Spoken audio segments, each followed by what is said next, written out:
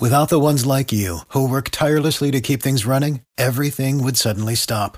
Hospitals, factories, schools, and power plants, they all depend on you. No matter the weather, emergency, or time of day, you're the ones who get it done. At Grainger, we're here for you with professional-grade industrial supplies.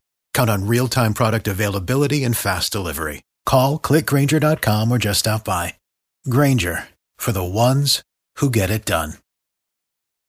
8:21 on Jacksonville's Morning News. In depth in Duval County. We have a gun violence problem in the city of Jacksonville. State Attorney Melissa Nelson rolling out additional directives that are related to the prosecution of gun crimes, longer prison sentences for felons who pose a threat to public safety. She joins me live on Jacksonville's Morning News.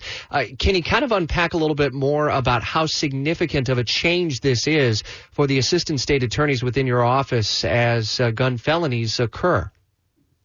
Thanks for having me. So the gun violence that is plaguing our city is not new. This approach is new. We did a deep dive audit over the course of several months, looking at qualitatively and quantitatively how we were handling and resolving prohibited people, and that it's convicted felons or adjudicated delinquent juveniles who are prohibited from having guns when they're caught with a gun, how we were making those cases and how we were resolving them. And from that audit came these directives and a toolkit essentially that will give guidance to our prosecutors in identifying and classifying those people who pose the greatest public safety risk to us all and treating them accordingly. In that toolkit, Melissa, our checklist that the assistant state attorneys would use, can you kind of provide a little bit of clarity on, does that kind of black and white the issue for the assistant state attorney so there isn't a whole lot of gray area and you can have a real clear approach? And then how do you measure success off of that? So as to the first part of your question, the goal of this is twofold, this toolkit and these checklists. It's one, to ensure that we as an office are handling these cases uniformly and consistently, and that offenders know and can expect sure and certain punishment for certain offenses. So this doesn't strip our lawyers of discretion. They will always still be able to use discretion, and we recognize every case is different. And we make decisions every single day on a case-by-case basis. However, the public should have an expectation that our office will act consistently across the board as it relates to gun violence. And that's what these tools seek to do. As to auditing them, we will continue every 6 months to look at the efficacy and effectiveness and utilization rate of these tools. Are we using them in every case? And what, if any, impact are these, this new approach having? So you look 6 months out. Do you judge success on the number of felons you've put away for a number of years? Do you see gun crimes reduce in a certain percentage? How are you going to feel as though, hey, we report 6 months out, a year out, this is working? Look, certainly I would love to be able to say that this has an impact on gun violence, but frankly, crime guns in this city are ubiquitous.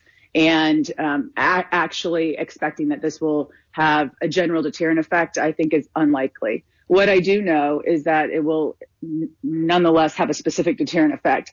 I know that if we have somebody who's pulling a trigger and they're in jail or prison, they can't hurt or kill somebody while they're incapacitated. So how we measure success will really be threefold: the utilization rate of these tools, and then the outcomes, if our outcomes are consistent with the guidance provided in those tools.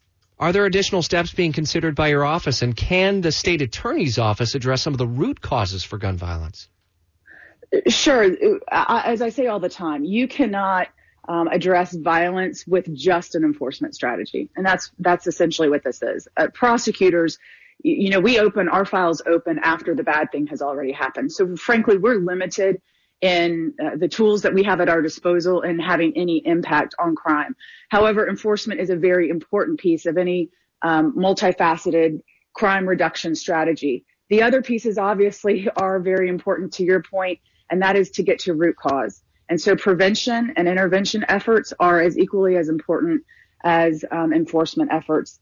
And I know we don't have time this morning, but yes, our office is engaged in both prevention and intervention efforts to the extent that we have the capacity to do that. But those are very important prongs of a multifaceted crime reduction strategy. The change and what you rolled out to the assistant state attorneys, is there a model that you can look to in Florida that you'll be able to kind of draw off of, or might there be any challenges to the changes? Or I guess I do wonder, how exactly did you model the ideas? Can we look to a comparison to say, hey, apples to apples, this works really well in this place and it might work this well in Jacksonville and in this circuit?